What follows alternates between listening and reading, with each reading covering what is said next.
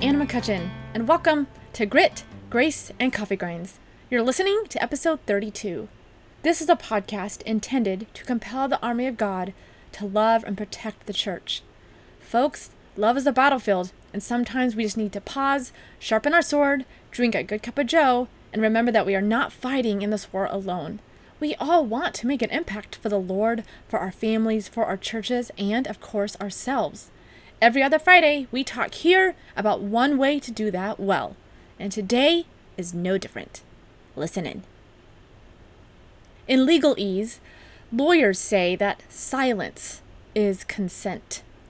So, when an attorney doesn't defend his client faithfully and cover all the bases or address all the issues so his client can decline the charges in court, that gives the plaintiff's attorney wiggle room to work with. Voicing the truth is really important right now, but we must be careful that the truth we share aligns with good doctrine and facts before we speak it. Fear of saying the wrong thing, fear of offending someone, fear of losing friends, drawing battle lines. Who among us is not guilty of being silenced by one or more of these?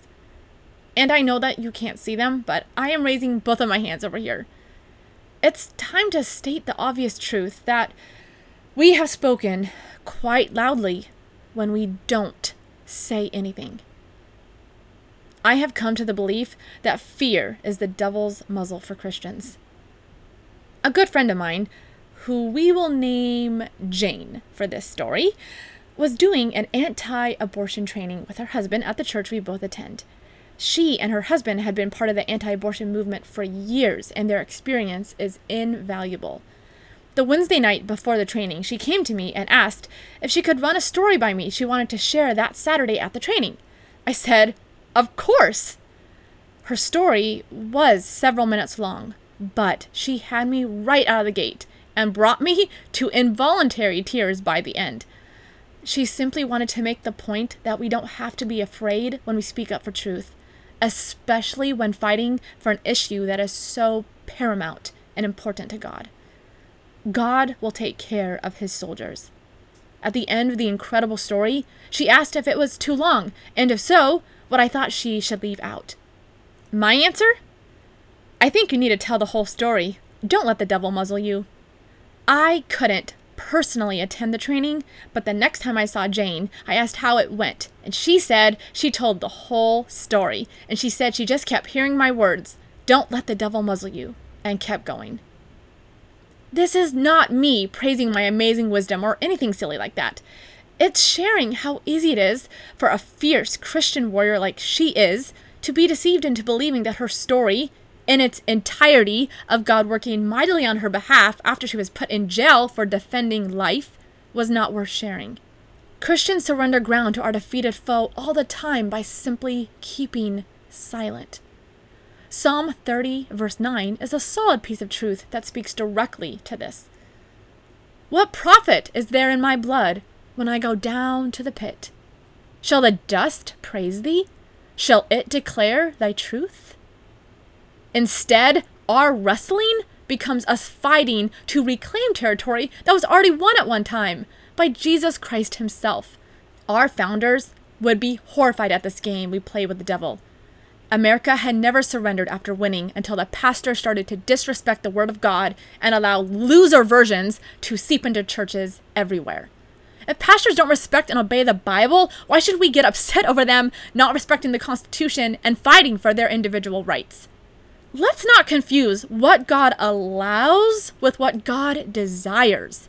Abortion is allowed in our land. Does God desire murder of the innocent? We allow same-sex marriage in our nation. Did God put his stamp of approval on that? Don't be ridiculous. God desires life. God desires a marriage union between a man and a woman. God desires for his soldiers to defend these truths without backing away from the enemy's fire. Listen up, soldiers. The days of walking on pins and needles are over. The days of worrying about feelings have ended. And I declare it's time to step on some toes and take our country back. Are you in the mood for some heroic motivation? Me too.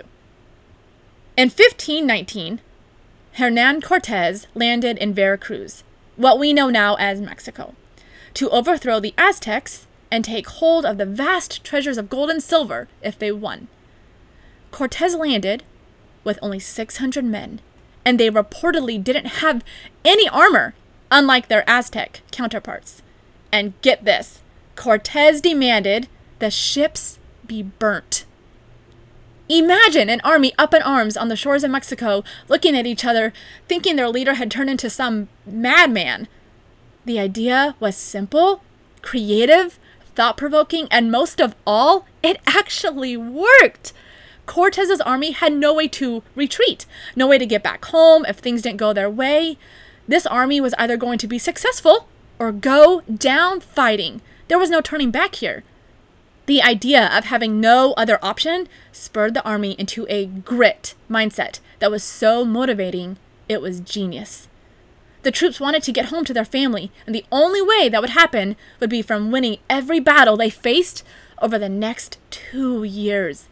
They won, and they won, and they won. And now the story and the phrase, "burn the ships," is used as a great example of how people can do extraordinary things when they put their minds to it and get rid of their exit strategy altogether.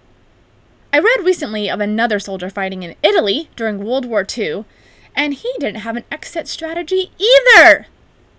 Sergeant Sylvester Antelock charged 200 yards over flat, coverless terrain to destroy an enemy machine gun nest during the second day of the offensive that broke through the German cordon of steel around the Anzio beachhead. A full 30 yards ahead of his squad, he ran into enemy machine gun, machine pistol, and rifle fire.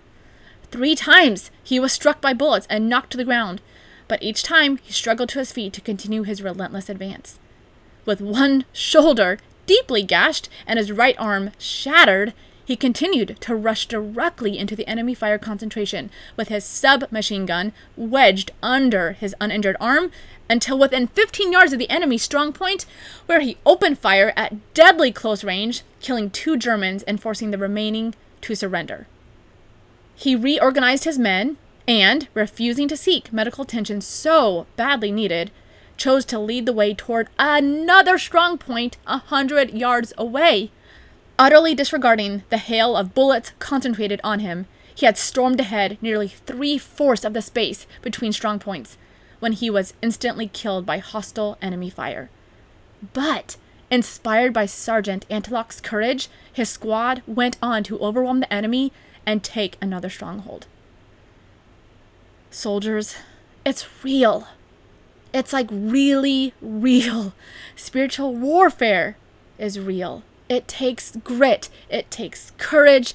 It takes sacrifice.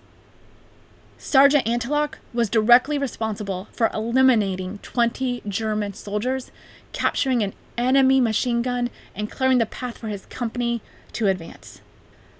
So, what is your contribution to the war raging all around us at present? Are you dismantling the enemy's line in your prayer closet? Are you hurt but still believe the mission in front of you is more important than the pain? Are you prepared to take a stand where the open fire is and draw a clear line in the sand? These are the kinds of soldiers we need. Burn the ships. Don't look back. Stand. Let's talk about one of my exit strategies for a sec. Actually, it's more of a sidebar break rather than an exit strategy. Flat whites and chocolate. That's the answer. When I need space, a break, a different roadmap, whatever, I go to this locally owned coffee shop with the cushiest of couches, order a flat white, and everything is right in the world again. A flat white is 1 espresso shot with 2 shots of steamed milk. Very similar to a latte, but the magic is how the foam is handled.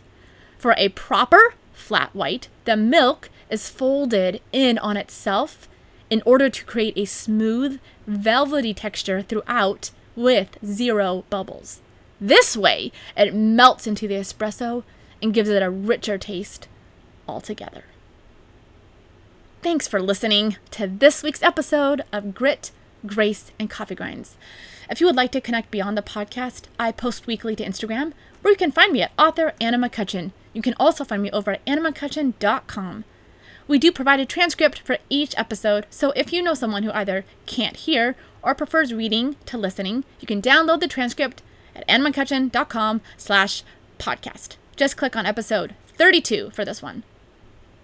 Guillaume Apollinaire, a French lieutenant from the First World War, was actually a tremendous poet, story writer, and playwright.